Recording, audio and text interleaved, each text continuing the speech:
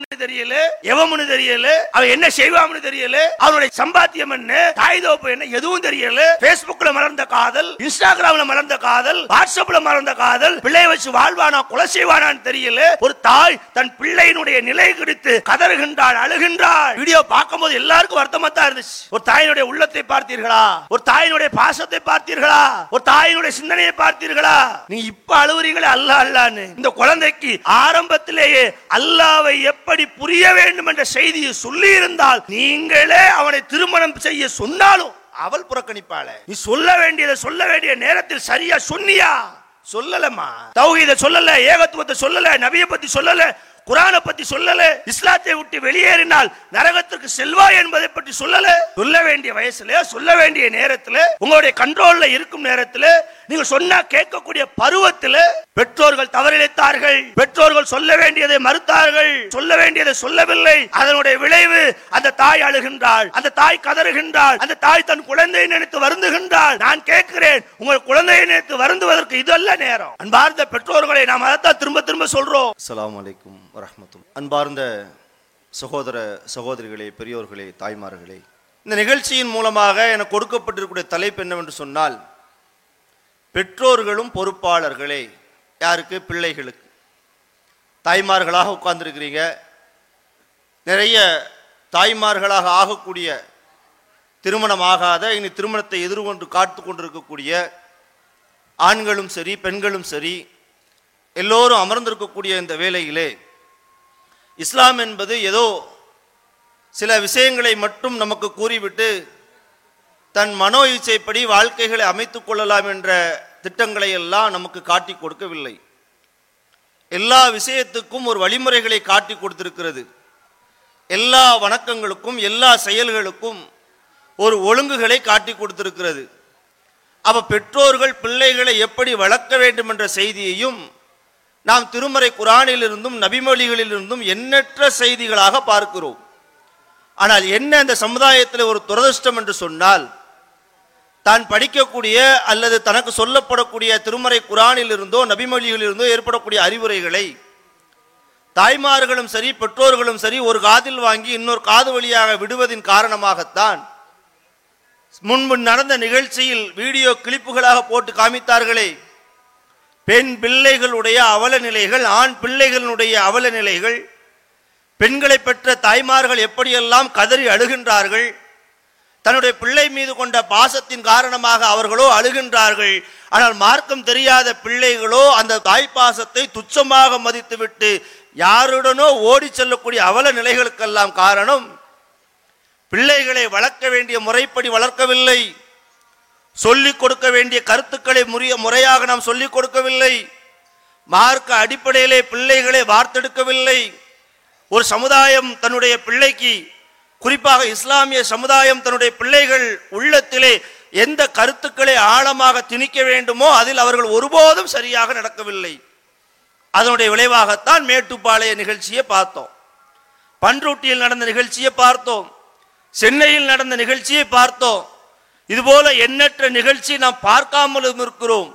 காட்டிய நிகழ்வுகள் எல்லாம் ஒரு சாதாரணமாக ஒரு சாம்பிள் தான். அன்றாடம் நீங்க முகநூலை துறந்து பார்த்தாலே இஸ்லாமிய பெண்கள் தன்னுடைய வாழ்க்கைகளை சீரழிக்கக்கூடிய எத்தனையோ நிகழ்வுகளில் சிக்கி சீரழிந்து கொண்டிருக்கக்கூடிய அவல நிலை மட்டுமல்ல, வருத்தத்துக்குரிய நிலையில் தான் நாம் பேசிக் கொண்டிருக்கிறோம். பிள்ளைகளை பெற்றுவிட்டால் போதுமா? பிள்ளைகள் மீது பாசம் காட்டி விட்டால் போதுமா? பிள்ளைகளுக்கு சாப்பாடு கொடுத்து விட்டால் போதுமா? பிள்ளைகளுக்கு ஆடை வாங்கி விட்டால் போதுமா? பிள்ளைகளை எப்படி வளர்க்க வேண்டும், எதை சொல்லி வளர்க்க வேண்டும், யாருடைய அறிவுரைகளை அவர்களுக்கு போதிக்க வேண்டும், பிள்ளைகளுக்கு திருமறை குர்ஆனுடைய வசனங்களை எப்படி கற்றுக் கொடுக்க வேண்டும், ஒரு பிள்ளைக்கு ஒரு தாய் எப்படி பொறுப்பாளியாக இருக்கிறார் என்ற செய்தியெல்லாம் இந்த சமுதாயத்தில் அறியாத பெற்றோர்களாக, பிள்ளையினுடைய தவறுக்கு முதல்ல பெற்றோர்களைத்தான் குறை சொல்ல வேண்டும். ஒரு பிள்ளை தவறு செய்கிறது என்றால் அந்த குழந்தை தானாகவா தவறு செய்கிறது? அந்த குழந்தை பிறக்கும் போதேவா தவறோடு பிறக்கிறது? இல்லையே. நபிகள் நாயகம் ஸல்லல்லாஹு அலைஹி வஸல்லம் அழகாக சொல்லுகின்றார்களே, ஒரு விலங்கு எப்படி தன்னுடைய குட்டியை முழு விலங்காக ஈண்டெடுக்கிறதோ அதுபோல ஒவ்வொரு தாய்மாரும் தன்னுடைய பிள்ளையை இஸ்லாமிய மார்க்கத்தில் தான் பெற்றெடுக்கின்றார். ஆனால் அந்த பெற்றோர்கள் வளர்க்கும் விதத்தில் தான் அவர் ஒரு யகூதியாகவோ ஒரு நஸ்ரானியாகவோ ஒரு நெருப்பு வணங்கியாகவோ ஒரு இணை வைப்பாளனாகவோ மாற்றப்படுகிறார் என்ற செய்தியை நபிகள் நாயகம் சொல்லுகின்றார்களே. அப்பொழுது தாய்மார்கள் சிந்திக்க வேண்டும், என் பிள்ளை தவறான வழிக்கு செல்லுகிறான் அல்லது செல்லுகிறார் என்றால் யார் பொறுப்பு? நான் வளர்த்த வளர்ப்பு பொறுப்பு அல்லவா? நாம் சொல்லிக் கொடுக்காத விஷயங்களின் காரணமாக அவர்கள் செல்லுவதற்கு நாம் பொறுப்பு அல்லவா? அல்லாஹ்வை பற்றி தெரியவில்லை, ரசூலை பற்றி தெரியவில்லை, திருமறை குர்ஆனை பற்றி தெரியவில்லை, இந்த மார்க்கத்திற்காக எப்படி தியாகம் செய்ய வேண்டும் என்ற சிந்தனை இல்லை, எதை பற்றியும் தெரியாத காரணம் என்ன? பிள்ளைகளை நீங்கள் அப்படி வளர்க்கல, பிள்ளைகளுக்கு அப்படி நீங்கள் சொல்லல, பிள்ளைகளை நீங்கள் அப்படி உருவாக்கல. பிள்ளைகளை அப்படி நீங்கள் உருவாக்காததன் விளைவுதான் அந்த வீடியோல பாத்தீங்களே, விஜய் அண்ணா யார் சொல்றா? இந்த இஸ்லாமிய சமூகத்தில் பிறந்த ஒரு சகோதரி சொல்லுகிறாளே, அவள் மீது இல்லை எனக்கு கோபம், அவள் அருகில் அவர் தாய் நிற்கின்றாரே அவர் மீது தான் நாங்கள் கோபப்படுகின்றோம். உனக்கு அல்லாஹ் பிள்ளையை தந்தானே, பிள்ளையை அருளாக தந்தானே, பிள்ளை பாக்கியத்தை கொடுத்து ஒரு தாயாக அங்கீகரித்தானே, இந்த சமூகத்திலே நீ தாயாக போற்றப்பட்டாயே, இந்த நியமத்துக்காக நீ நாளைக்கு மறுமையிலே விசாரிக்கப்பட மாட்டாயா? பிள்ளை தந்தான சும்மாவா? சும்மா இல்ல பிள்ளை தந்துருவானா? பிள்ளை என்பது அவ்வளவு சாதாரண ஒரு விஷயமா? இந்த உலகத்தில் ஒரு மனிதனுக்கு கொடுக்கப்பட்ட பாக்கியங்களில் அருள்களில் பிள்ளை செல்வம் என்பது மிகப்பெரிய ஒரு பாக்கியம் அல்லவா? கேள்வி கேட்பாம்லாங்க.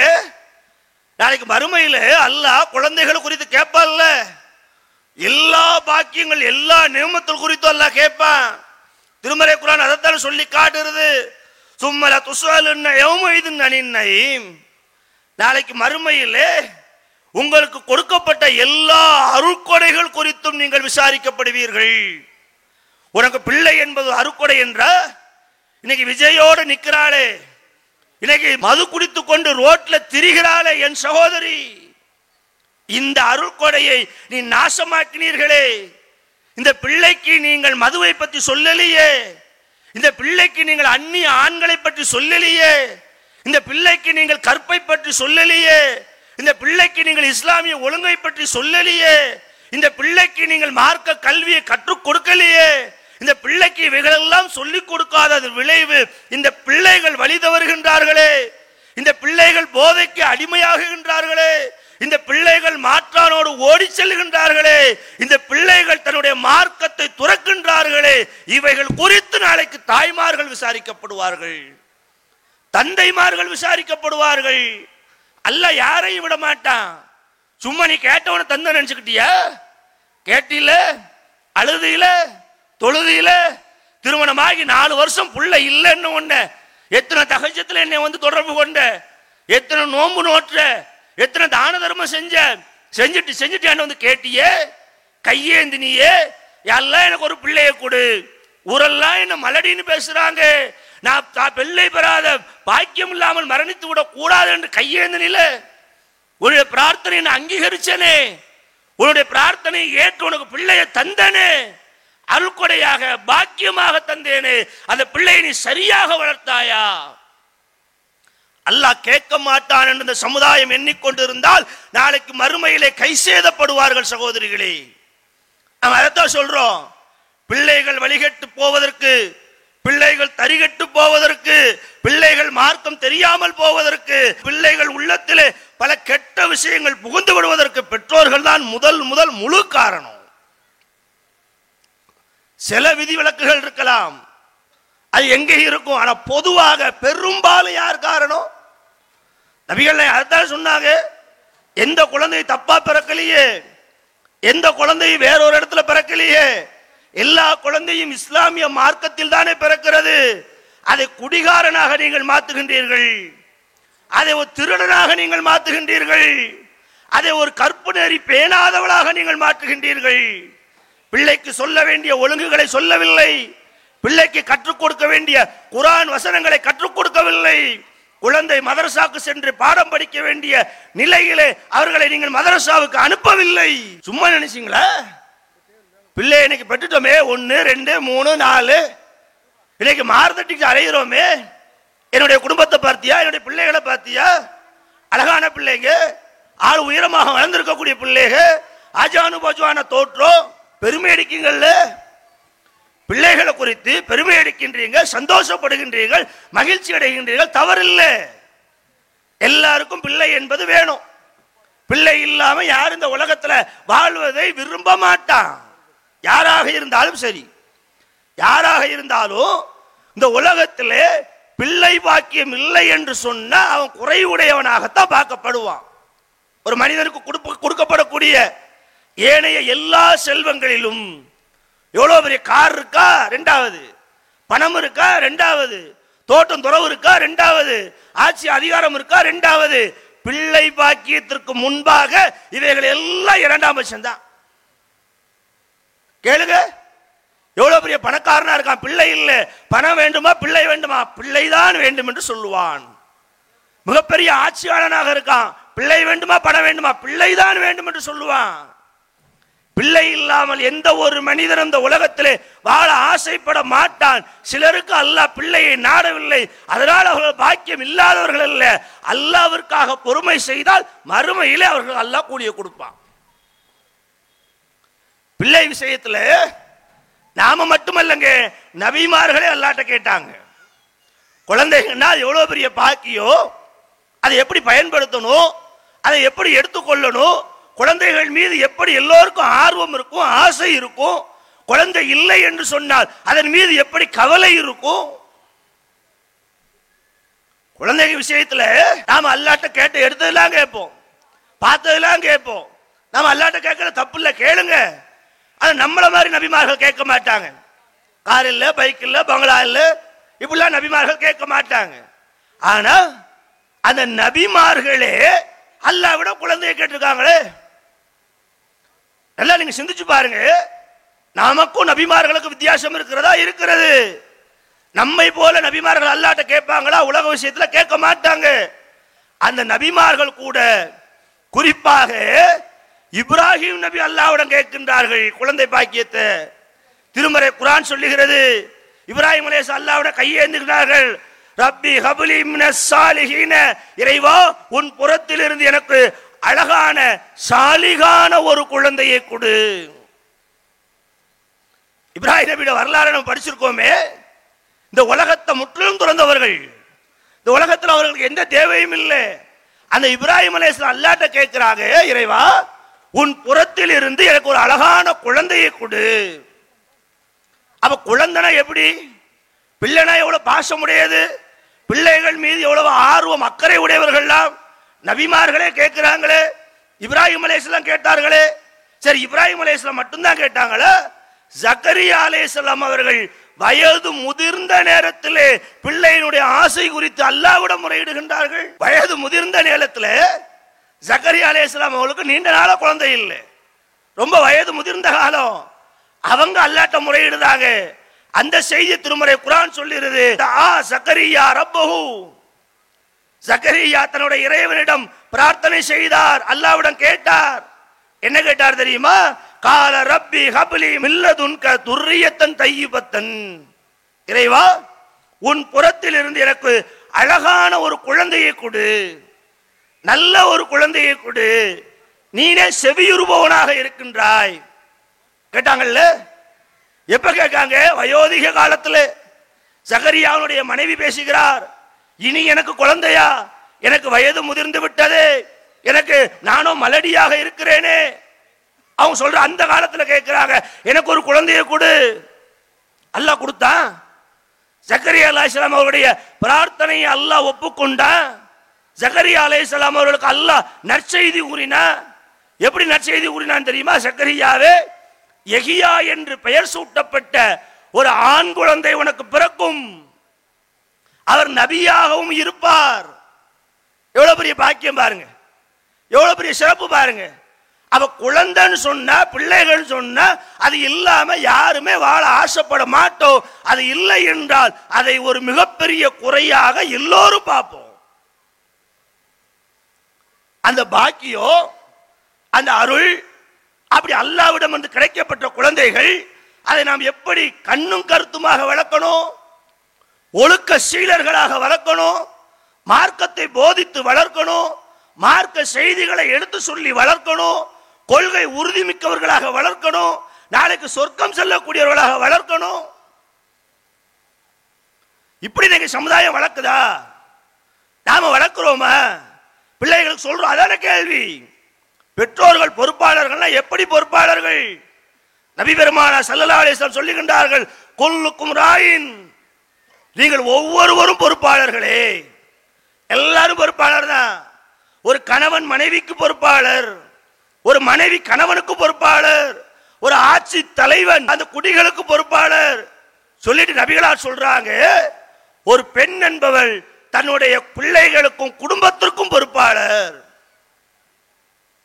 தாய்மார்கள் என்பவர்கள் சாதாரணமாக கிடையாது. ஒரு பிள்ளைக்கு பெற்றோர்கள் செய்ய வேண்டிய 2 வரும் செய்ய வேண்டிய கடமை இருக்கிறது. அதுல முதலாவதாக யார் வார? தாய் தானே வராங்க. தாய்மார்கள் தான் பிள்ளை மீது அதிக கவனம் செலுத்த முடியும். தாய்க்கு பிள்ளை மீது நிறைய பொறுப்பு இருக்கிறது. அவருக்கு பால் குடிப்பதிலிருந்து, அவரை தாலாட்டி சீராட்டி வளர்ப்பதிலிருந்து, மார்க்க கல்வியை கற்றுக் கொடுப்பதிலிருந்து. ஒரு தாய் என்பவள் சாதாரணமானவள? ஒரு பிள்ளைக்கான முதல் ஆசிரியர் அவருடைய தாய் தான், முதல் வழிகாட்டி அவருடைய தாய் தான், முதல் போதனையாளர் அவருடைய தாய் தான், முதல் சொல்லிக் கொடுப்பவர் ஒரு தாய் தான். தாயிடம் இருந்தே பிள்ளைகள் எல்லாவற்றுக்கும் எடுக்கக்கூடிய விஷயங்களாக இருக்கிறது. அம்மான்னு தாய் தானே சொல்லிக் கொடுக்கிற, அத்தான்னு தாய் தானே சொல்லிக் கொடுக்கிற, தாயோட தானே குழந்தை இருக்கிறது. என்னதான் தாயும் தந்தையும் இருந்தாலும் தந்தையை விட அதிகமாக நெருக்கத்தில் இருக்கக்கூடியவர்கள் தாய்மார்கள் தானே. அந்த தாய்மார்கள் தான் பிள்ளைகளை எப்படி வளர்க்காம தெரியுமா? வெக்கத்தை ஊட்டாம, மானத்தை ஊட்டாம, அந்நிய ஆண்களை பற்றிய செய்திகளை கற்றுக் கொடுக்காம, தன்னுடைய மகளை தானே அலங்கரித்து அந்நிய ஆண்கள் முன்பாக டிக்கா டான்ஸ் ஆடுவதற்கு அனுமதிக்கின்றாலே, இந்த தாயை அல்லாஹ் நாளைக்கு மறுமையில் சும்மா விடுவானா? இந்த உலகத்தை நீங்க என்ன வேணாலும் சொல்லிடலாம். இந்த உலகத்துல உங்க குழந்தை, உங்க பிள்ளை டிவியில அந்த நிகழ்ச்சிகளில அந்த சூப்பர் சிங்கர்ல அழகழகாக சோடிச்சு அலங்கரித்து சேரல்ல யார் செய்யறா? அந்த பிள்ளை குழந்தை பிறக்கும் போது தெரியுமா? தெரியாது. தாய் தான் கற்றுக் கொடுக்கின்றாள், தாய் தான் அவளை ஆசையை ஊட்டுகின்றாள், தாய் தான் அதை அனுமதிக்கின்றாள். பார்க்கிறோம் சமுதாய பெண்கள், நம்ம சமுதாய பெண்கள் டிவி நிகழ்ச்சியில பர்தாவோட வர்றாங்க. எப்பேற்பட்ட வழிகேட்டை நோக்கி, எப்பேற்பட்ட சமுதாய சீர்கோட்டை நோக்கி இந்த சமுதாயம் சென்று கொண்டு இருக்கிறது என்பதை இந்த தாய்மார்கள் புரிய வேண்டாமா? பெற்றோர்கள் புரிய வேண்டாமா? பிள்ளை மீதான பாசத்தின் காரணமாக, பிள்ளையின் மீதான ஆசையின் காரணமாக பிள்ளைகள் செய்யக்கூடிய எல்லா தவறுகளையும் அங்கீகரிக்கக்கூடியவர்களாக இந்த பெற்றோர்கள் இருப்பதன் விளைவாகத்தானே பெற்ற பிள்ளையை கண்ணு முன்பாக ஒரு ரவுடி வெட்டி கொல்லுகிறான். தடுக்க முடியாமல் இருக்கின்றாயே. நீங்க அனுமதிச்சீங்க, செல்போன் அனுமதிச்சீங்க, வாட்ஸ்அப் அனுமதிச்சீங்க, பேஸ்புக் அனுமதிச்சீங்க, அலங்கரித்து ஊர் சுத்துவதை அனுமதிச்சீங்க, டிவியில எல்லாரும் ஒன்னா இருந்த நிகழ்ச்சியை பார்த்து கூத்தும் கும்மாளத்தையும் அனுமதிச்சீங்க. அந்நிய ஆணை பற்றிய எந்த சிந்தனை எடுத்து சொல்லல. காதல் மலர்ந்தது, கடைசியில கசந்தது.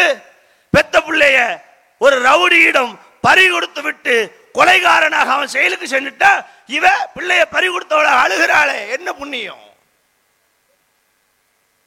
கேக்குற ஒரு பெண் கற்புக்கு முன்மாதிரியாக இஸ்லாமிய பெண்கள் நிற்க வேண்டாமா? இந்த பெண்ணுக்கு அன்னை மரியம் அலைஹிஸ்ஸலாம் அவர்களுடைய வரலாற்றை எடுத்து சொல்லி இருந்தால், இந்த பெண்ணுக்கு அன்னை மரியம் அலைஹிஸ்ஸலாமுடைய செய்தியை எடுத்து கூறியிருந்தால், திருமறை குர்ஆன் எப்படி மரியம் அலைஹிஸ்ஸலாம் அவர்களை முன்மாதிரியாக பார்க்கிறது, முன்மாதிரியாக பேசுகிறது. திருமறை குர்ஆன் பேசும்போது அழகாக சொல்லுகிறது, நம்பிக்கை கொண்டவர்களுக்கான முன்மாதிரி யாரு? இம்ராத் ஃபிரௌன். ஒன்னு ஃபிரௌனுடைய மனைவி ஆசியா, இன்னொன்னு யாரு? இம்ரானுடைய மகள் மரியம் என்று பேசுகிறது. மரியம் அலைஹிஸ்ஸலாம் அவர்களை ஏன் திருமறை குர்ஆன் முன்மாதிரியாக சொல்லுகிறது? அவர் தன்னுடைய கற்பை காத்துக் கொண்டார். மரியம் கற்பொழுக்கம் உள்ளவராக வாழ்ந்து காட்டினார். அகில உலகத்து பெண்களுக்கெல்லாம் முன்மாதிரி இந்த மரியம் தான். மரியம் எப்படி தன்னுடைய கற்பை காத்துக் கொண்டாரோ அதுபோல நீங்களும் காத்துக் கொள்ளுங்கள் என்று திருமறை குர்ஆன் அழகாக உத்தரவிடுகின்றது. அந்த கற்பின் மீது அக்கறை கொண்டு ஒரு தாய் தன்னுடைய பிள்ளைக்கு மரியம் அலைஹிஸ்ஸலாம் அவருடைய வரலாற்றை எடுத்து சொல்லி இருந்தால், இந்த பெண் மது குடித்துவிட்டு சாலையில் டான்ஸ் ஆடுவாளா? பப்புகளுக்கு சென்று அந்நிய ஆண்களோடு கட்டிப்பிடித்துக் கொண்டு ஆபாச நடனம் ஆடுவாளா? என்ன காரணம்? தாய் சொல்லல, தாய் பறிச்சு கொடுக்கல. தாய் அவள் செய்யக்கூடிய எல்லா சேட்டைகளையும் அங்கீகரித்தா. என் பிள்ளை பத்தியா எவ்வளவு நாகரிகமாக, எவ்வளவு அழகாக ஆண் நண்பர்களோடு, ஆணு பெண்ணுக்கு நண்பராம். எப்படி முடியும்? திருமறை குர்ஆன் அழகாக பேசுகிறது. பெண்கள் எப்படி ஆண்களிடம் பேச வேண்டும். நீங்கள் ஒரு அந்நிய ஆண்களிடம் பேச நேர்ந்தால் அவர்களிடம் குழைந்து பேசாதீர்கள், கடுகடுப்போடே பேசுங்கள். ஏனென்று சொன்னால் உங்கள் உள்ளத்தில் நோய் இருக்காது, அவர்களுடைய உள்ளத்தில் நோய் இருக்கும். அவர்களை உங்களை அவர்களாக அணுகுவார்கள் என்று குர்ஆன் பேசுகிறது. ஒரு ஆணிடம் பேச நேர்ந்தா கூட பால்கார வரானா, வீட்டில் டிவிக்கார வரானா, கேஸ் சிலிண்டர்கார வரானா, பேசத்தான் வேணும், அவசியம்தான். பேசக்கூடாது இல்லை சட்டம் என்று குர்ஆன் என்ன சொல்லுது? குழைந்து பேசாத, சிரிச்சு பேசாத, இடம் கொடுக்கிற மாதிரி பேசாத. போனியா காய்கறிக்காரண்ட போறியா, காய்கறி எவ்வளவு? பால்காரண்ட போனியா, பால் எவ்வளவு? கேஸ் சிலிண்டர் வந்திருக்கா, கேஸ் எப்ப வந்தது? கடினமாக பேசு, கண்டிப்போட பேசு. அவன் உன்னை கண்டால், உன் வார்த்தையை கண்டால் உங்களை அணுக முடியாது என்ற நினைப்பு அவனுக்கு வரும் விதமாக பேசு. இப்படி பேசணும்னு கற்றுக் கொடுக்க வேண்டிய தாய் சொல்லுகிறாள், என் பிள்ளையை பார்த்தியா? நண்பர்களோடு எப்படி ஜாலியா காலேஜ்ல, டியூஷன் சென்டர்ல, பீச்ல, வெக்கமா இல்லையா? நீ ஒரு இஸ்லாமியர் தானே? இஸ்லாமிய பெயரை வைத்துக் கொண்டு ஒரு இஸ்லாமிய பெண் எப்படி வாழ வேண்டுமோ, எப்படி ஒழுக்கங்களை கற்றுப்பட வேண்டும் கொடுக்கலையே. மரியம் அலைஹிஸ்ஸலாம் அவர்கள் ஒரு ரூம்ல அறையில இருக்கிறாங்க. பைத்துல் முகத்தஸ்ல ஒழுக்கம் என்றால் எப்படி இருக்க வேண்டும் என்பதை பாருங்கள் சகோதரிகளே. ஒழுக்கம் என்றால் இது பெண்களுக்கு மட்டுமல்ல, ஆண்களுக்கு சேர்த்துதான். இஸ்லாம் இரு பாலரையும் சேர்த்து தான் பேசும், பாகுபாடெல்லாம் பார்க்காது. அன்னை மரியம் அலைஹிஸ்ஸலாம் அவர்கள் பைத்துல் முகத்தஸ்ல நேர்ந்து விடப்பட்டவர்கள், அங்கேயே தங்கி இருக்கக்கூடியவங்க. பைத்துல் முகத்தஸில் அவர்களுக்கு என்று ஒரு அறை ஒதுக்கப்பட்டது. அறைக்குள்ள இருந்து கொண்டு உணவு உண்பார், படுப்பார், எல்லாம் செய்வார். அல்லாஹ் ரப்புல் ஆலமீன் ஜிப்ரீல் அலைஹிஸ்ஸலாம் அவர்களை மனித ரூபத்திலே அன்னை மரியம் அவர்களுக்கு செய்தி சொல்வதற்காக அனுப்புகிறார். மரியம் அலைஹிஸ்ஸலாம் அவர்கள் தனிமையில் இருக்கும் அந்த வேளையிலே ஜிப்ரீல் அலைஹிஸ்ஸலாம் அவர்கள் மலக்கு, மனிதனை போன்று கிடையாது. ஆனா உலகத்திற்கு மனித ரூபத்தில் வருகின்றார்கள். மனித ரூபத்திற்கு வந்து அன்னை மரியம் அலைஹிஸ்ஸலாம் அவர்கள் இருக்கக்கூடிய அறைக்குள்ளே உள்ளே நுழைகிறார். தனிமையான நேரம், வேற யாரும் இல்லை, மரியம் அலைஹிஸ்ஸலாம் அவர்களை தவிர, இப்பொழுது நுழைந்த ஜிப்ரீல் அவர்களை தவிர வேறு யாரும் இல்லை. அந்த கணத்திலே, அந்த நொடியிலே அன்னை மரியம் அலைஹிஸ்ஸலாம் அவர்கள் மனித ரூபத்தில் வந்த ஜிப்ரீல் அலைஹிஸ்ஸலாம் அவர்களை பார்த்து சொன்னார்கள், நீ அல்லாஹ்வுக்கு பயந்தவனாக இருந்தால் உடனடியாக இந்த இடத்தை விட்டு வெளியேறு என்று தன்னுடைய பெண்மையை நிரூபித்தார்களே, அவர்கள் அல்லவா முன்மாதிரி. ஒரு பெண் தனிமையில் இருக்கும் பொழுது ஒரு அந்நிய ஆணுக்கு வேலை இல்லை. ஒரு ஆண் தனிமையில் இருக்கும் பொழுது ஒரு அந்நிய பெண்ணுக்கு வேலை இல்லை. ஒரு அந்நிய ஆணும் ஒரு அந்நிய பெண்ணும் தனித்திருந்தால் அங்க மூன்றாவதாக சைத்தான் வந்து விடுவான். ஏன் அல்லாஹ் அவங்கள முன்மாதிரி சொல்ற? மரியம் அலைஹிஸ்ஸலாம் செய்த வேலை, கற்பை காத்து கொண்டவர், ஒழுக்க சீலர், கற்புக்கு அரசி. அவர்களுடைய செய்தியை, வரலாற்றை இஸ்லாமிய சமுதாய பெண்களுக்கு சொன்னவர்கள் எத்தனை பேர்? நாம சொல்லல, சொல்லிக் கொடுக்க முன் வரல. பெற்றோர்கள் தானும் படிக்கல. முதல்ல பிள்ளைக்கு சொல்லல என்ன காரணம்? பெற்றோர்களை கூப்பிட்டு முதல் மரியம் அலைஹிஸ்ஸலாம் வரலாறு கேளுங்க. எத்தனை பேருக்கு தெரியும்? தெரியாது. ஊர்க்கதை பூரா பேசுவாங்க. எந்தெந்த சீரியல் எந்தெந்த நேரம் எப்பப்ப வரும், எந்தெந்த டிவில போடுவான், யார் யாருக்கு ஜோடி, யார் அதுல குழந்தை உண்டாயிருக்கா, யார் குழந்தை பெற்றிருக்கிறா, எந்த புருஷன், எல்லா கதை, ஊர்க்கதை, உலக கதை எல்லாத்தையும் படித்து வந்த அந்த சமுதாயம் குர்ஆனை படிக்கலையே, குர்ஆன் சொல்லும் வரலாறுகளை படிக்கலையே, குர்ஆன் சொல்லக்கூடிய முன்மாதிரிகளை படிக்கலையே. நேர்வழியின்பால் அழைக்கக்கூடிய இந்த திருமறை குர்ஆனுடைய செய்திகளில் அக்கறையற்றவர்களாக இருந்து தானும் கற்காமல் பிள்ளைகளுக்கும் கற்றுக் கொடுக்காமல் பிள்ளைகளை நாசம் செய்கின்றார்களே, இந்த பெற்றோர்கள் அல்லாஹ்விடம் விசாரிக்கப்படுவார்கள். சும்மா அல்லாஹ் யாரையும் விட்ட மாட்டான். இன்னைக்கு இந்த உலகத்துல எல்லாரும் பேசுறோம், எல்லாரும் நிக்கிறோம். இன்னைக்கு கேள்வி இல்ல, கேட்பாரு இல்ல, ஜனநாயக நாடு. யாரு எப்படியும் கேட்கலாம், பரதா போட்டும் நடக்கலாம், போடாமலும் நடக்கலாம், லவ் பண்ணி திருமணம் பண்ணலாம், என்ன வேணா இந்த உலகத்துல செய்யலாம், இந்த நாட்டில் செய்யலாம், யாரு கேட்க போறது இல்ல. ஆனா அல்லாஹ் சொல்லி காட்டுகின்றான், யா அய்யுஹன் நாஸ், மனிதர்களே, யுத்தக்கு ரப்பக்கும், உங்கள் இறைவனை நீங்கள் அஞ்சு கொள்ளுங்கள், அந்த நாள் கடுமையான நாளுங்கிறான் அல்லாஹ். நீ அங்க வருவ, ஏன்ட்ட வருவ, என்ன சந்திக்க வருவ, நான் தீர்ப்பு சொல்லக்கூடியவனாக இருப்பேன். அந்த நாளிலே யாருடைய நாவும் பேசாது, யாரும் யாருக்கும் பரிந்துரை செய்ய முடியாது. ஒரு தாய் பிள்ளையை கண்டு விரண்டோடுவாள், ஒரு பிள்ளை தாயை கண்டு விரண்டோடும், தலைவன் தொண்டரை கண்டு விரண்டோடுவான், தொண்டன் தலைவனை கண்டு விரண்டோடுவான். ஒருவரை ஒருவர் சந்திக்க மறுப்பார்கள். என்னுடைய நிலை என்ன, நிலை என்ன என்று மனிதர்கள் அல்லோலப்பட்டு கண்டு கிடப்பார்களே, அந்த நாளை பற்றி அல்லாஹ் பேசுகிறான். இந்த உலகத்துல நான் உன்னை பிடிக்க மாட்டேன், என்னிடத்தில் வருவாய் அல்லவா, அன்னைக்கு பிடிப்பாங்க. அல்லாஹ் இந்த உலகத்துல சொல்லும் போதெல்லாம் சமுதாயத்துக்கு காது ஏறல, காதுல அது ஈயத்தை காய்ச்சி ஊத்துற மாதிரி எல்லாத்தையும் சொல்லிட்டு போப்பாங்கல்ல. நாங்க சொல்லத்தான் செய்வோம், கடமை. எதுக்கு இவ்வளவு வரை கூட்டி ஏன் பேசணும், எதுக்கு பேசணும், என்ன லாபம்? இதுவே ஒரு அரசியல் கட்சி மாநாடாக இருந்தா வேற வேற விஷயங்கள்லாம் கிடைக்கும், அதெல்லாம் தேவையில்லை. அல்லாஹ்வுக்காக பேசுறோம், மார்க்கத்தை சொல்லணும், சொல்ல வேண்டிய நம்ம கடமை, சொல்ல வேண்டிய பொறுப்பு. சொல்லுவதை சொல்லிவிட்டோம், கேட்பவர் கேட்கட்டும், மறுப்பவர் மறுக்கட்டும். ஆனா தீர்ப்புக்குரியவனாக அல்லாஹ் இருக்கிறான் சகோதரர்களே, அல்லாஹ் இருக்கிறான். அப்படி எல்லாம் அல்லாஹ் விட்டுறலாம் மாட்டான். யாரும் தப்பு செஞ்சாலும் சரி, பிள்ளைகளை சரியாக வளர்க்கலையா, பிள்ளைகளை வழிகேட்டில் விட்டு கொண்டு பார்த்து கொண்டிருக்கின்றீர்களோ, வறுமையில பிடிப்பான்ல, தப்பிச்சிடலாம் நினைக்கிறாங்க எல்லாரும். நான் கேட்கிறேன், இந்த உலகத்துல உங்க பிள்ளைய பெற்று டாக்டர் ஆக்குறீங்களே, கலெக்டர் ஆக்குறீங்களே, பெரிய ஐபிஎஸ் ஆக்குறீங்களே, உங்க பிள்ளை அந்த உலகத்தை ஐபிஎஸ் ஆயிட்டா, கலெக்டர் ஆயிட்டா, மறுமையில் அல்லாட்ட பேசிடுவானா? நபிமார்களே பேச முடியாது, யாரும் பேச முடியாது.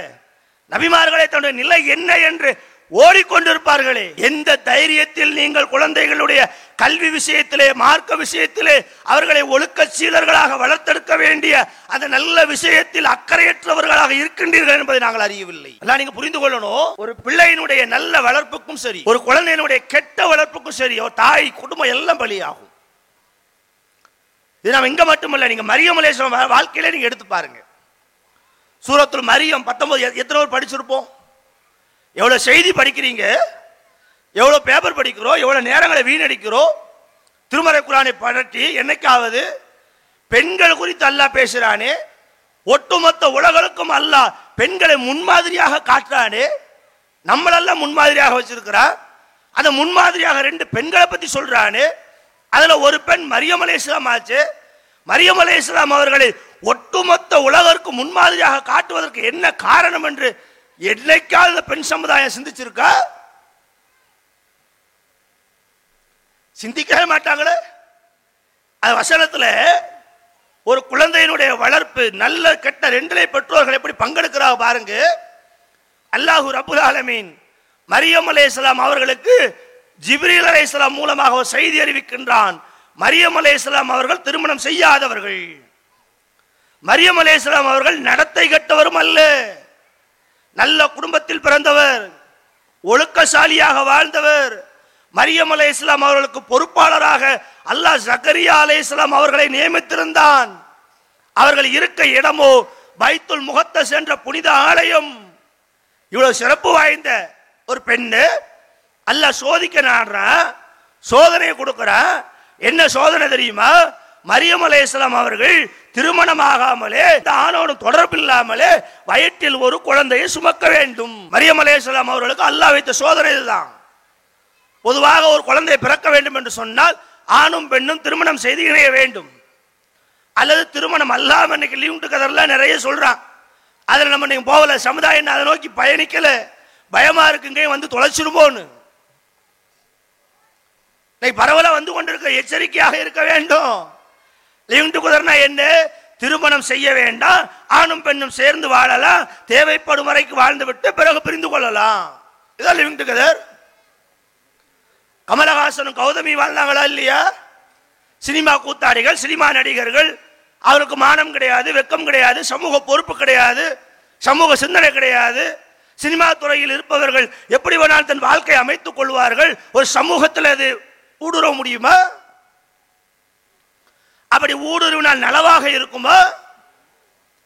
அப்ப திருமணம் செய்யாமலேயே மரியம் அலைஹிஸ்ஸலாம் அவர்கள் குழந்தையை சுமக்க வேண்டும்.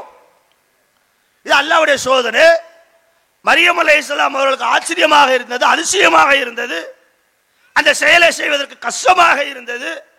இதில் அல்லாஹ்வுடைய வார்த்தை, அல்லாஹ்வுடைய கட்டளை, அல்லாஹ்வுடைய கட்டளை ஏற்று நடப்பதுதான் ஒரு நல்லடியாருக்கு அழகான ஒரு செயல்.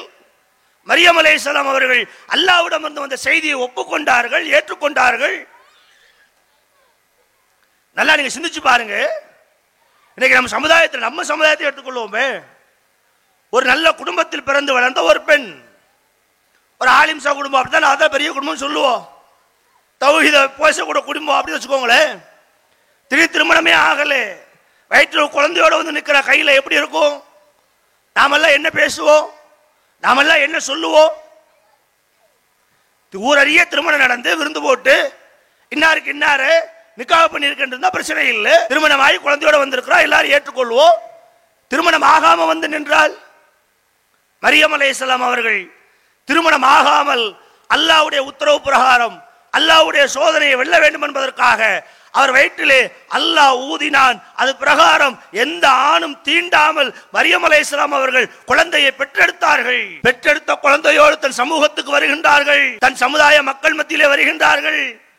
கையில் குழந்தையோடு மரியம் அலைஹிஸ்ஸலாம் அவர்கள் வருவதைக் கண்ட அந்த சமுதாயம் மரியம் அலைஹிஸ்ஸலாம் அவர்களை பார்த்து கேட்டது, யா உஹ்த ஹாரூன, ஹாரூனுடைய சகோதரியே, மாகான அபூக்கி, உன்னுடைய தந்தை கெட்டவராக இருக்கவில்லை, உன்னுடைய தாயும் கெட்டவராக இருக்கவில்லை, ஆனால் நீ ஒரு கெட்ட செயலின் மூலமாக ஒரு குழந்தையை கொண்டு வந்திருக்கின்றாயே, இது எது போன்ற நியாயம் என்று அந்த சமுதாயம் மரியம் அலைஹிஸ்ஸலாம் அவர்களை பழித்தது. அவங்க கேள்வி நியாயம்.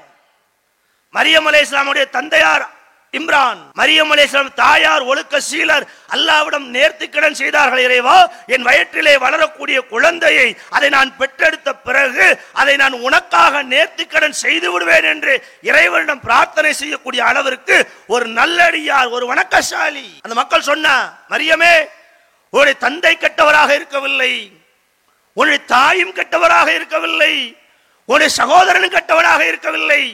ஒரு கெட்ட குடும்பத்தில் பிறந்து, ஒரு மானங்கெட்ட குடும்பத்தில் பிறந்து நீ இது போன்ற ஒரு செயலை செய்திருந்தால் நாங்க யாரும் கண்டுக்கிட மாட்டோம், அது பிரச்சனையும் அல்ல. ஆனால் ஒரு ஒழுக்கசீல குடும்பத்தில் பிறந்து, ஒரு நபியினுடைய வளர்ப்பில் வளர்ந்து, புனித ஆலயத்தை இருப்பிடமாக்கி கொண்டு இது போன்று திருமணமாகாமல் ஒரு தவறான வழியிலே ஒரு குழந்தையை பெற்றெடுத்து வந்திருக்கின்றாயே, இது எது போன்ற செயல் என்று மரியம் அலைஹிஸ்ஸலாம் அவர்கள் தவறு செய்யவில்லை, அல்லாஹ் நிரூபிச்சான். ஆனா அவங்க தவறு செய்தார்கள் என்று எண்ணி மரியம் அலைஹிஸ்ஸலாம் அவர்களை அந்த சமூகம் குடும்பத்தோடு சேர்த்து பேசியதில்லை. நீ நல்லா நினைச்சு பாருங்க, நல்லா சிந்திச்சு பாருங்க. அப்ப ஒரு பிள்ளையினுடைய வளர்ப்பிற்கு தாயும் தந்தையும் எவ்வளவு பங்களிப்பாக இருக்கிறார்கள்.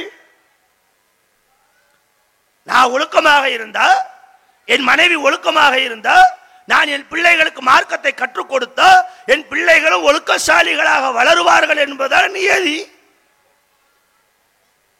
நான் கெட்டவனாக இருந்தா, என் மனைவி கெட்டவளாக இருந்தா, என் பிள்ளையை கெட்டவளாகத்தான் வளரும். அத சமுதாயம் சொன்னது. எப்பேற்பட்ட குடும்பத்தில் பிறந்த நீ, எப்பேற்பட்ட வளர்ப்பு வளர்ந்தவர் நீ, எப்பேற்பட்ட இடத்துல இருந்தவர் நீ, நீ திருமணம் செய்யாமலே ஒரு பிள்ளையை பெற்றெடுத்து வந்திருக்கின்றாயே, இது விபச்சாரத்தில் பிறந்த குழந்தை அல்லவா என்ற சமுதாயம் பழி போட்ட போது அல்லாஹ் ரப்பல் ஆலமீன் ஈசா அலைஹிஸ்ஸலாம் அவர்களை கொட்டி தொட்டியில் பேச வைத்து மரியம் அலைஹிஸ்ஸலாம் அவர்களை கற்புக்கு முத்திரை பதித்தான். அந்த கற்பு சீலரை பற்றி இந்த பெண் சமுதாயம் படித்திருந்தால் இந்த நிகழை ஏற்படுமா? ஒரு தாய் பொறுக்கா போட்டாங்க போலீஸ் ஸ்டேஷன்ல, யா அல்லாஹ் யா அல்லாஹ் என் குழந்தைன்னு எப்ப அழுகுறாங்க. ஒரு குழந்தை பெற்றெடுத்த பிள்ளை, யாருன்னு தெரியல, எவமுன்னு தெரியல, அவன் என்ன செய்வான்னு தெரியல, அவனுடைய மதம் என்ன, சம்பாத்தியம் என்ன, தாய் தோப்பு என்ன எதுவும் தெரியல. பேஸ்புக்ல மலர்ந்த காதல், இன்ஸ்டாகிராம்ல மலர்ந்த காதல், வாட்ஸ்அப்ல மலர்ந்த காதல், பிள்ளையை வச்சு வாழ்வானா கொலை செய்வானான்னு தெரியல. ஒரு தாய் தன் பிள்ளையினுடைய நிலை குறித்து கதறுகின்றாள், அழுகின்றாள். வீடியோ பார்க்கும்போது எல்லாருக்கும் வருத்தமா தான் இருந்துச்சு. ஒரு தாயினுடைய உள்ளத்தை பார்த்தீர்களா? ஒரு தாயினுடைய பாசத்தை பார்த்தீர்களா? ஒரு தாயினுடைய சிந்தனையை பார்த்தீர்களா? இன்னொரு கோபம் வந்துச்சு. ஏன் தெரியுமா? நீங்க இப்ப அழுவுறீங்களே அல்லாஹ் அல்லான்னு. இந்த குழந்தைக்கு ஆரம்பத்திலேயே அல்லாவை எப்படி புரிய வேண்டும் என்ற செய்தியை சொல்லி இருந்தால், நீங்களே அவனை திருமணம் செய்ய சொன்னாலும் அவள் புறக்கணிப்பாள. நீ சொல்ல வேண்டிய நேரத்தில் சரியா சொன்னியா? சொல்லலமா. தௌஹீத சொல்லல, ஏகத்துவத்தை சொல்லல, நபியை பத்தி சொல்லல, குர்ஆனை பத்தி சொல்லல, இஸ்லாத்தை விட்டு வெளியேறினால் நரகத்துக்கு செல்வாய் என்பதை பற்றி சொல்லல.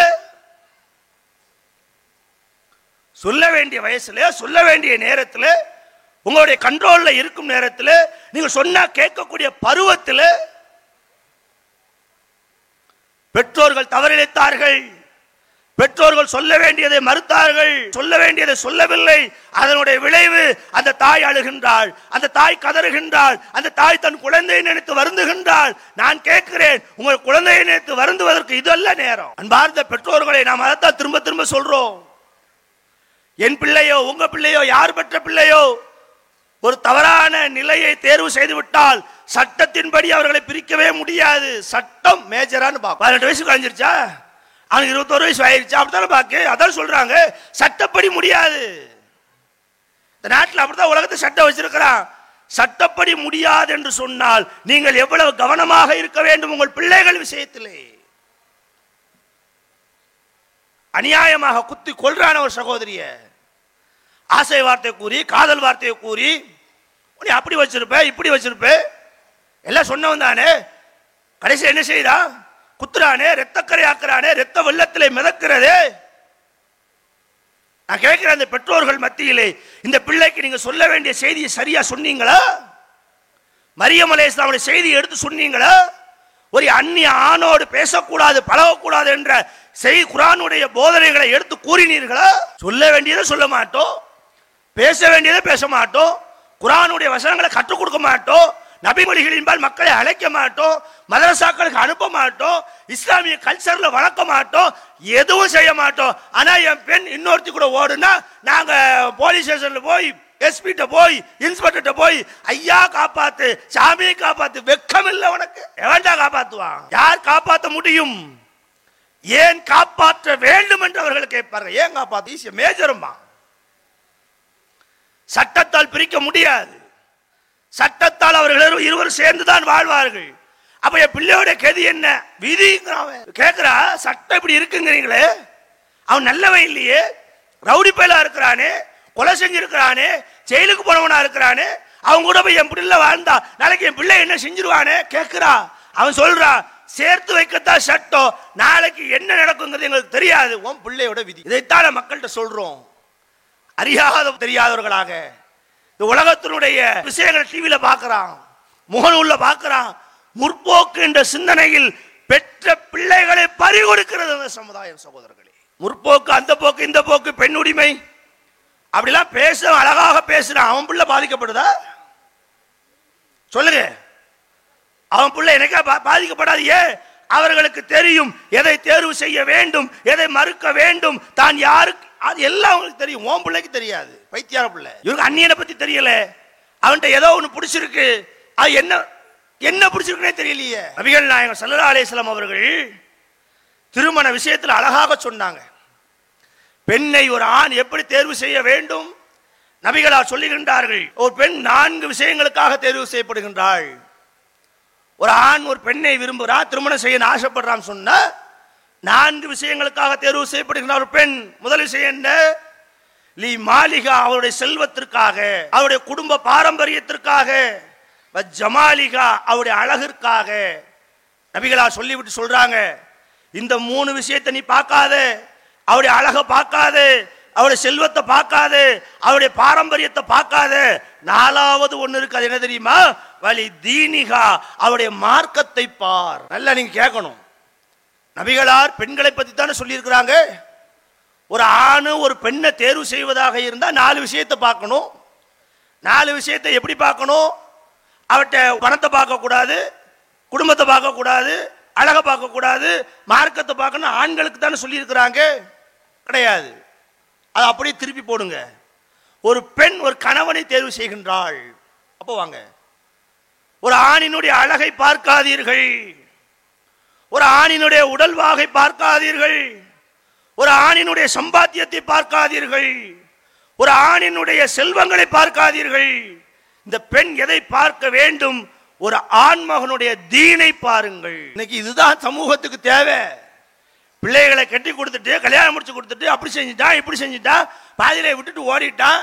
வரதட்சணை வாங்கும் போதே நீ கேட்டுக்கணுமா இல்லையா? பிள்ளைய பெண் கேட்டு வரவே 100 பவுன் போடுவியா, கார் தருவியா, பங்களா தருவியான்னு கேட்கான்ல, அப்பவே சுதாரிச்சிருக்கணும்ல. மார்க்கம் தெரிந்தவன் இப்படி கேட்க மாட்டானே. இவன் மடப்பயலா இருக்கானே, பிச்சைக்காரனாக இருக்கானே, பெண்ணு வீட்டுல கையேந்துகிறானே, இவனுக்கு எப்படி என் பிள்ளைய கொடுக்க முடியும்? இவனிடம் மார்க்கம் இல்லை என்று அந்த பெற்றோர்கள் நிராகரித்திருக்க வேண்டாமா? மார்க்கம் இருக்கவன் கேட்பானா? ஒழுங்கு இருக்கவன் கேட்பானா? வரதட்சணை வாங்க கூடாதானே? பெண்களுக்கு தானே மகர் கொடுக்கணும். குர்ஆன் அதான் சொல்லுது, பெண்கள் கேட்ட மகரை நீங்கள் வாரி வழங்குங்க. நீங்க அப்பவே சுதாரிக்கணும்ல. நபிகள் சொல்லிட்டாங்கல்ல, ஆண் பெண்ணை பார்த்தாலும் சரி, பெண் ஆணை பார்த்தாலும் சரி, 2 பேருக்கு சட்டம் போதுதான். தீன் இருக்கானு பாரு, மார்க்கம் இருக்கானு பாரு, தௌஹீத் இருக்கானு பாரு, ஏகத்துவம் இருக்கானு பாரு. பார்க்கல இல்ல? நீங்க அந்த பெண்ணுக்கு கற்றுக் கொடுத்திருந்தா அவனோட பேர்பாளா? மார்க்கத்தை பார்த்திருப்பாளா இல்லையா? நபிகளாருடைய காலத்தில் நடந்த ஒரு செய்தி, எப்படி அந்த சமுதாயம் உருவாக்கப்பட்டது பாருங்க. ஜுலைபிப் என்ற ஒரு நபித்தோழர், அவருக்கு அழகு கிடையாது, அழகான நிறம் கிடையாது, கருத்த முகம், உதடுகள் தடித்து போயிருக்கும், செல்வம் கிடையாது, குடும்ப பாரம்பரியம் கிடையாது. எந்த அளவிற்கு என்று சொன்னால், ஜுலைபிப் என்ற நபித்தோழருக்கு மதீனாவிலே பெண் கொடுப்பதற்கு யாருமே தயாராக இல்லை. ஏனென்றால் தோற்றத்திலும் சரி, பொருளாதாரத்திலும் சரி, குடும்ப பாரம்பரியத்திலும் சரி, அவர் கடை நிலையில் இருந்தால் பெண் கிடைக்காமல் அலைந்து கொண்டிருந்தார். அருமை சகோதரிகளே, அல்லாஹ்வுடைய தூதர் சொல்லக்கூடிய வார்த்தைகளில், திருமறை குர்ஆன் போதிக்கக்கூடிய கருத்துக்களில் ஆழமாக நீங்கள் சிந்தியுங்கள், அதை தேர்ந்தெடுங்கள், உங்கள் வாழ்க்கை நலவாகும். ஏதோ நான் சொல்றேன் நினைக்காதீங்க, எனக்கும் சேர்த்து தான் குர்ஆன் பேசுது, எல்லாருக்கும் தான் பேசுது, எல்லா பெற்றோர்களுக்கும் தான் பேசுது. ஜுலைபிபுக்கு பெண் கொடுக்க யாரும் தயாரல்ல. என்ன காரணம்? அழகு இல்ல, அந்தஸ்து இல்ல, நிறம் இல்ல, குணம் இல்ல, குடும்பம் இல்ல. ஜுலைபிபுக்கு பெண் யாரும் கொடுக்க முன் வராததால் நபிகளாரே களமிறங்கி ஒரு பெண் கேட்டு ஜுலைபிபுக்காக அவருடைய பெற்றோரை அணுகுகின்றார்கள். அந்த பெண்ணுடைய பெற்றோர் நபிகளாரிடம் சென்று, ஜுலைபிபிற்கு எங்கள் மகளை கொடுக்க நாங்கள் முன் வரவில்லை. ஜுலைபிப் எந்த விதத்திலும் பொருத்தமற்றவர். ஜுலைபிபுக்கு அழகில்லை, நிறமில்லை, குணமில்லை, ஆசை அந்தஸ்து இல்லை. நபிகளாரிடம் மறுத்து கூறிவிட்டு வீட்டுக்கு சென்று கணவனும் மனைவியும் பேசிக் கொண்டிருக்கின்றார்கள். அல்லாஹ்வுடைய தூதர் நம் பிள்ளை அவர்கள் பெற்ற பெண் குழந்தையை ஜுலைபிபுக்கு கேட்டார், கொடுக்கவில்லை என்று பேசிக் கொண்டிருந்ததை நபிகளார் எந்த பெண்ணை ஜுலைபிபுக்கு கேட்டாரோ அந்த பெண் உள்ளே இருந்து கேட்டுக் கொண்டிருக்கின்றார். அந்த பெண் எப்படி உருவாக்கப்பட்டிருக்கிறார் என்று பாருங்கள். இன்னைக்கு பேஸ்புக் காதலுக்கு ஓடுறீங்களே, செவத்த தோலை கண்டு ஓடுறாங்களே, நம்ம சமுதாயத்தில் எல்லாரும் 95% சரியா இருக்கு, 5% தப்பு தானே. மார்க்கத்தை விட்டுட்டு, கொள்கையை விட்டுட்டு, தௌஹீதை விட்டுட்டு, நரகத்திற்கு செல்லக்கூடிய பாதையை நோக்கி, நரகத்திற்கு நிரந்தரமாக இழுத்து சொல்லக்கூடிய சூழலை நோக்கி அப்படித்தான் இன்னைக்கு காதல் வந்துச்சு. காட்சிகளை தானே பார்த்தோம். அவனுக்கு அல்லாஹ் தெரியுமா, மறுமையை தெரியுமா, ரசூலை தெரியுமா? ஒன்னும் தெரியாது. ஏதோ ஒரு விதத்தில் பிடிச்சிருக்கு. அந்த பெண் சொல்லுகின்ற தன்னுடைய பெற்றோரிடம் ஜுலைபிபை பற்றி நன்கு செய்தி அறிந்திருக்கிறார். ஜுலைபிப் அந்த பெண்ணுக்கு உலக ரீதியாக எந்த பொருத்தமும் இல்லை. அந்த பெண் அழகான பெண்ணு. ஜுலைபிப் என்ற நபித்தோழருக்கு அழகில்லை. அந்த பெண்ணோட பெற்றோர் மறுக்கிறாங்க. என் பிள்ளை எப்படி அவனுக்கு கட்டி கொடுக்க முடியும்? அந்த பெண் சொல்லுகின்றார் பெற்றோரிடம், அல்லாஹ்வுடைய தூதரை முன்வைந்து ஜுலைபிபுக்கு என்னை பெண் கேட்டு அதை மறுப்பதற்கு நீங்கள் யார்? இறை தூதர் சொன்னால் ஜுலைபிபையும் கட்டுவேன், யாருடனும் வாழ்க்கை நடத்துவேன் என்று ஜுலைபிபுக்கு வாக்கப்பட்டு மனைவியாக சென்றாலே அந்த ஒழுக்க சீலர் முன்பாக ஓடி போற அந்த கழுதைகளை மாத்திர சகோதரிகள் என்ன நினைச்சுக்கிட்டாங்க? மார்க்கம் இஸ்லாம் பர்தாவையும் போட்டுக்கிறதா, புர்காவையும். என்ன இஸ்லாம்னு கேட்கிறேன். ஏதாவது வரலாறு படிச்சீங்களா, தெரிஞ்சீங்களா? சொல்லி காமிக்கிறது நோக்கம் இல்லை. மற்றவர்கள் திருந்த வேண்டும், உஷாராக இருக்க வேண்டும். எங்க பார்த்தாலும் அந்த பேச்சு நடக்க, எதுல பார்த்தாலும் நடக்க, முகநூல தொடங்க, டிக்டாக் அது இது. இன்னைக்கு இஸ்லாமிய சகோதர பெண்கள், ஆண்கள் யோக்கியம் சொல்லல, அது ரெண்டாவது சப்ஜெக்ட் பேசுவோம். இன்னைக்கு சப்ஜெக்ட் தானே. ஆண்களை பத்தி பேசினா 3 நாள் பேசலாம், அவ்வளவு தப்பு செய்யறான் மார்க்கம் தெரியாம. அதுக்கும் பெற்றோர் தான் காரணம். ஜுலைபீப் மணந்தார், நபிகள் நாயகத்துடைய வாக்குக்கு மதிப்பளித்தார். அவருடைய அந்தஸ்து என்ன தெரியுமா? ஜுலைபீப் சிறிது காலம் கழித்து போரிலே கொல்லப்பட்டார், ஷஹீதாக்கப்பட்டார். இன்று அந்த பெண்ணுடைய நிலை என்ன? ஒரு ஷஹீதுடைய மனைவியாக காட்சியளிக்கப்பட்டார். நம்ம நினைக்கிறேன், என் பெண்ணிலே நான் கட்டி கொடுத்த என் பொண்டாட்டி அரசனுடைய மனைவி, பிரதமருடைய மனைவி, முதலமைச்சர், ஒரு மண்ணாங்கடி கிடையாது. அவர் ஷஹீதுடைய மனைவி. சமுதாயம் சிந்திக்க வேண்டாமா? சமுதாயம் உணர வேண்டாம்? சமுதாய பாடங்களை படிக்க வேண்டாம்? சமுதாயங்கள் நபித்தோழர்களையும் பார்க்க வேண்டாம்? கணவனியா தேர்வு செய்த, பேஸ்புக்ல தேர்வு செய்த, வாட்ஸ்அப்ல தேர்வு செய்த, நீ என்ன படிச்சீங்க, என்ன கற்றுக் கொடுத்தீங்க? உம்மு சுலைம் என்ற நபித்தோழியர் எத்தனையோ சொல்லலாமே. ஒரு பெண் தான் கொள்கைக்காக கணவனை விவாகரத்து செய்கின்றார், காசு பணத்துக்காக இல்லை. உம்மு சுலைமுடைய கணவர் இஸ்லாத்துக்கு வர மறுத்து விட்டார். மாலிக் என்பவர் கொள்கையை நான் ஏற்றுக்கொண்டேன், நீ ஏற்றுக்கொண்டு அவனை விவாகரத்து செய்வேங்க போப்பான்ட்டாங்க. அனஸ் ரலியல்லாஹுடைய தாயார், சின்ன பையன், அவரு கையில வைத்துக் கொண்டு கணவனை இழந்து விட்டு கொள்கைக்காக வந்த உம்மு சுலைமை அபூதல்கா பொண்ணு கேட்கின்றார்கள், நான் கட்டிக்கிறேங்கிறாங்க. உம்மு சுலைமை என்ன சொன்னாங்க தெரியுமா? அபூதல்காட்டு, அபூதல்காவே, உன்னை திருமணம் செய்வது எனக்கு எந்த பிரச்சனையும் இல்லை, இரண்டாவதாக ஆனால் நீ இஸ்லாத்திற்கு வர வேண்டும். இதெல்லவா நபித்தோழியர்களுடைய வரலாறு. அபூதல்காவுடைய செல்வத்தை பார்க்கல, அபூதல்கா நிறத்தை பார்க்கல, அபூதல்காவினுடைய மற்ற எந்த விஷயங்களையும் பார்க்கல. இஸ்லாத்துக்கு வரியா? ஓரிரை கொள்கையை ஏற்றுக்கொள்கிறாயா? என்னோட நீ பயணிக்கிறாயா? திருமணம் செய்து கொள்வோம். திருமறை குர்ஆன் சொல்லுகிறது. சகோதரர்களே, தாய்மார்களை நன்றாக புரிந்து கொள்ளுங்கள். திருமறை குர்ஆன் அல்லாஹ் நமக்கு அழகாக அறிவுறுத்துகின்றான். யா அய்யுஹல்லதீன ஆமனு, நம்பிக்கை கொண்டவர்களே, நீங்கள் உங்களையும் உங்கள் குடும்பத்தாரையும் நரக நெருப்பிலிருந்து காத்துக் கொள்ளுங்கள் என்று திருமறை குர்ஆன் போதிக்கிறது. இப்ப பெற்றோர்கள் புரியணும். 2 விஷயம் அல்லாஹ் சொல்றான். ஒன்னு, உங்களை காத்துக்கோங்க. இன்னொன்னு யாரு? உங்கள் குடும்பத்தார் என்றால் யார்? நீங்கள் பெற்றெடுத்த உங்கள் பிள்ளைகள். நீங்கள் பாலூட்டி, சீராட்டி, தாளாட்டி அழகாக வளர்த்தெடுத்தீர்களே, கல்வி கற்க அனுப்பினீர்களே, டாக்டர்களாக, என்ஜினியர்களாக பட்டம் படித்து வந்து பார்க்கின்றீர்களே, உங்கள் குழந்தைகள் குறித்து குர்ஆன் பேசுகிறது. உங்கள் குழந்தைகளுக்கு நீங்கள் உலக கல்வி கற்றுக் கொடுத்ததெல்லாம் சரி, பரவாயில்லை. மார்க்க கல்வியை கற்றுக் கொடுத்து, ஒழுக்கங்களை கற்றுக் கொடுத்து, கொள்கையை கற்றுக் கொடுத்து, தௌஹீதை கற்றுக் கொடுத்து, அவனை ஒரு முஸ்லீமாக வாழ செய்து நரகத்திலிருந்து காத்துக் கொள்ளுங்கள் என்று திருமறை குர்ஆன். அவனுக்கு கொள்கை வழங்காம, ஒழுக்கம் வழங்காம, அதெல்லாம அவன் எந்த டாக்டராக இருந்தேன்னு செய்ய, இன்ஜினியராக இருந்தேன்னு செய்ய, வக்கீலாக இருந்தேன்னு செய்ய, இந்த உலகத்தை எத்தனை நாள் நீங்க வாழ்ந்துருவீங்க? 60 வயசா, 70 வயசா? மரணத்தை சந்திக்கணுமே, மரணத்துக்கு அல்லாஹ்வை பார்க்கணுமே, அங்க சொர்க்கம் நரகம் என்று தீர்ப்பு சொல்லப்படுமே, நரகத்திலிருந்து பாதுகாக்கப்பட வேண்டும் என்றால் ஒரு மனிதன் மூமினாக மரணிக்க வேண்டுமே. நபிமார்கள் தன்னுடைய பிள்ளைகளுக்கு அதைத்தானே ஆழமா போதிச்சாங்க. குர்ஆன் அதான் சொல்லுது.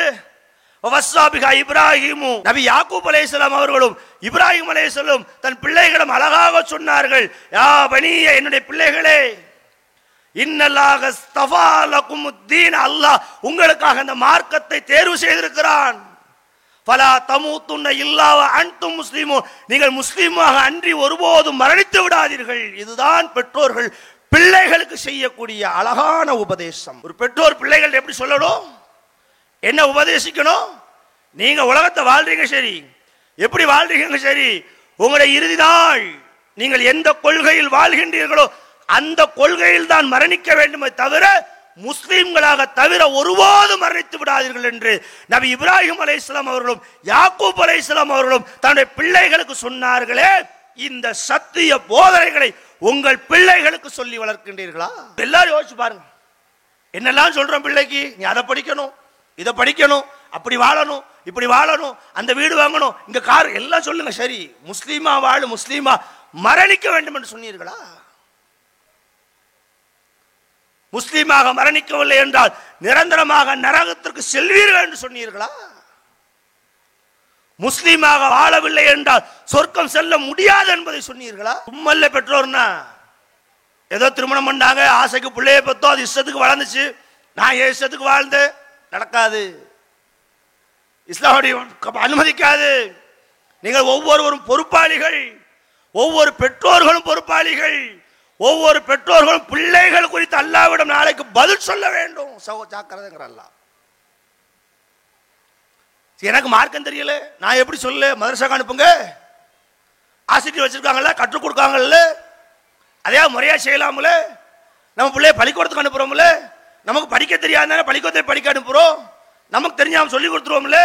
அப்ப உலக விஷயத்துல நமக்கு தெரியல என்பதற்காக, ஒன்றை தெரிய வேண்டும் என்பதற்காக பள்ளிக்கு அனுப்புகிறோம், பணம் கட்டுகின்றோம், அதுக்கு மருத்துவம் பார்க்கிறோம், பஸ் பிடிக்கிறோம், யூனிஃபார்ம் எடுத்து கொடுக்கிறோம், புத்தகம் வாங்கி கொடுக்கிறோம். உலகத்துல ஒண்ணு உங்களுக்கு தெரியாது, தெரிஞ்ச இடத்துல அனுப்புறீங்க. மார்க்கத்தை பத்தி தெரியாது, தெரிஞ்ச இடத்துல அனுப்புங்க, மதரசாக்கு அனுப்புங்க. பிள்ளைகள் அழகாக உட்கார்ந்து இருக்கிறாங்களே, சின்ன வயசுலயே ஆடை ஒழுக்கம் குறித்து பேசப்பட்டார்கள். எத்தனை மதரசா நடத்துறோம், எத்தனை பெண்களுக்கான மதரசா நடத்துறோம்? நீங்க தான் அனுப்பணும். அதான பெற்றோருடைய கடமை, அதான பெற்றோருடைய கடமை. அதையா செய்யுங்க, அதையா செஞ்சு நன்மையை பெறுங்க. அல்லாஹ்விடம் கேள்வி தப்பித்துக் கொள்ளுங்க. அதை தாண்டி அவன் தறி கட்டு போனோம்னா நீங்க உங்களை அல்லாஹ் விட்டுருவான். நூஹ் நபி தன் பிள்ளைக்கு எல்லாம் சொன்னாங்க, வந்துருப்பா, இஸ்லாம் தான் உண்மையான மார்க்கம், என்னோட கப்பல்ல ஏறிரு. நூஹ் நபியினுடைய மகன் கேட்கல. அவங்களுக்கு குற்றவாளியா? ஆனா சொல்ல வேண்டியது சொன்னாங்க, பேச வேண்டியதை பேசினாங்க, முயற்சி செய்ய வேண்டியதை செஞ்சாங்க. கடைசி நேரம் வரைக்கும் போராடினார்கள் நூஹ் அலைஹிஸ்ஸலாம். அது சிலருக்கு அல்லாஹ் அப்படி நாடி விதிவிலக்காக ஒன்று ரெண்டு இருக்கும். பெரும்பாலும் பெற்றோர்களை வளர்ப்பதுதான் பிள்ளைகள் வளர்கின்றார்கள்.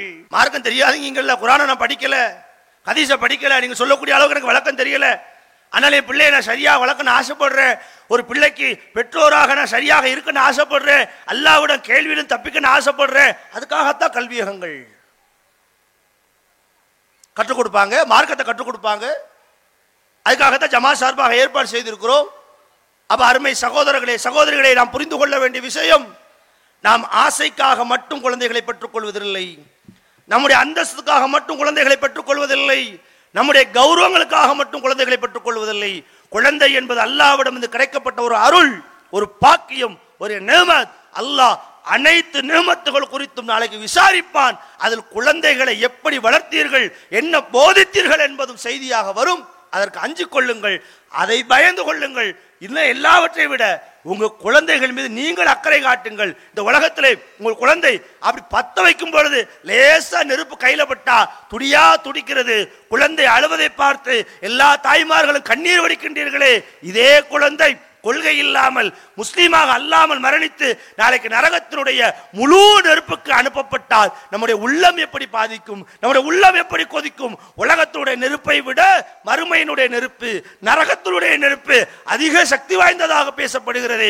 அந்த நெருப்பின் பக்கம், அந்த நரகத்தின் பக்கம் நான் பெற்றெடுத்த பிள்ளை, நான் பாலூட்டி வளர்த்த பிள்ளை, நான் சீராட்டி வளர்த்த பிள்ளை, நான் கண்ணே மணியே என்று கொஞ்சிய பிள்ளை, என் தோளில் போட்டு சுமந்த பிள்ளை, என்னுடைய குழந்தைக்காக என் வாழ்வை தொலைத்தேன், என்னுடைய குழந்தைக்காக என்னுடைய சம்பாத்தியத்தை தொலைத்தேன், என்னுடைய குழந்தை நல்வாழ்வுக்காக என்னுடைய மகிழ்ச்சியை தொலைத்தேன். இந்த உலகத்தில் எல்லாத்தையும் தொலைத்தீர்கள் அல்லவா, உங்கள் குழந்தைக்காக தொலைத்தீர்கள் அல்லவா?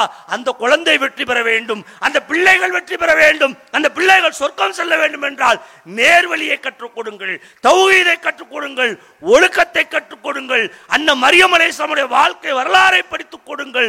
ஒரு இஸ்லாமிய பெண் எப்படி வாழ வேண்டும், ஒரு இஸ்லாமிய பெண் எந்த ஒழுக்கத்தை மேற்கொள்ள வேண்டும், ஒரு இஸ்லாமிய ஆணுக்கு எது தேவை, ஒரு இஸ்லாமிய பெண்ணுக்கு எந்த மணமகன் தேவை, எல்லா விஷயங்களிலும் கவனம் செலுத்துங்கள், எல்லா விஷயங்களிலும் ஆய்வு செய்யுங்கள். நீங்கள் கவனம் செலுத்தக்கூடிய விஷயத்தின் ஒரே நோக்கம் சொர்க்கமாக இருக்கட்டும், மறுமை வெற்றியாக இருக்கட்டும், அல்லாஹ்வுடைய அருளாக இருக்கட்டும், அல்லாஹ்வுடைய பொருத்தமாக இருக்கட்டும். அதை முன்வைத்து உங்கள் பிள்ளைகளுக்கு, உங்கள் குழந்தைகளுக்கு நீங்கள் நலவாழ்வுக்காக மதரசாக்களுக்கு அனுப்புங்கள், பாடசாலைகளுக்கு அனுப்புங்கள், கற்றுக் கொடுக்க முயற்சி செய்யுங்கள்.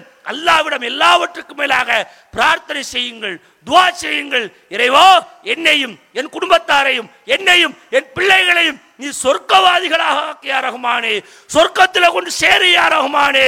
நாங்கள் உன் திருப்பொருத்தத்தை பெறுவதற்கு எந்த செயலை செய்தால் நீ புரிந்து கொள்வாயோ அந்த செயலை எங்களுக்கு காட்டிக்கொடியா ரஹ்மானே என்று பெற்றோர்களே, தாய்மார்களே, தந்தைமார்களே, தகஜத்தில் அல்லாஹ்விடம் மன்றாடுங்கள், தகஜத்தில் அல்லாஹ்விடம் கேளுங்கள். அல்லாஹ் நேர் வழி காட்டுவான். அல்லாஹ் உங்கள் குழந்தைக்கு பாக்கியம் செய்வான். அல்லாஹ் உங்கள் குழந்தைகளை நல்ல குழந்தைகளாக, தௌஹீத் குழந்தைகளாக, வெற்றி பெற குழந்தைகளாக, மறுமையிலே சொர்க்கம் செல்லக்கூடிய குழந்தைகளாக ஆக்கி அருள்வான். அந்த அல்லாஹ்விடம் பாரத்தை வைத்து நம் வாழ்க்கையில் பயணிப்போம் என்ற செய்தியை முத்தாய்ப்பாக கூறி என் உரை நிறைவு செய்கின்றேன். வாஹிர்தான் அல்ஹம்துலில்லாஹி பில் இஸ்லாம்.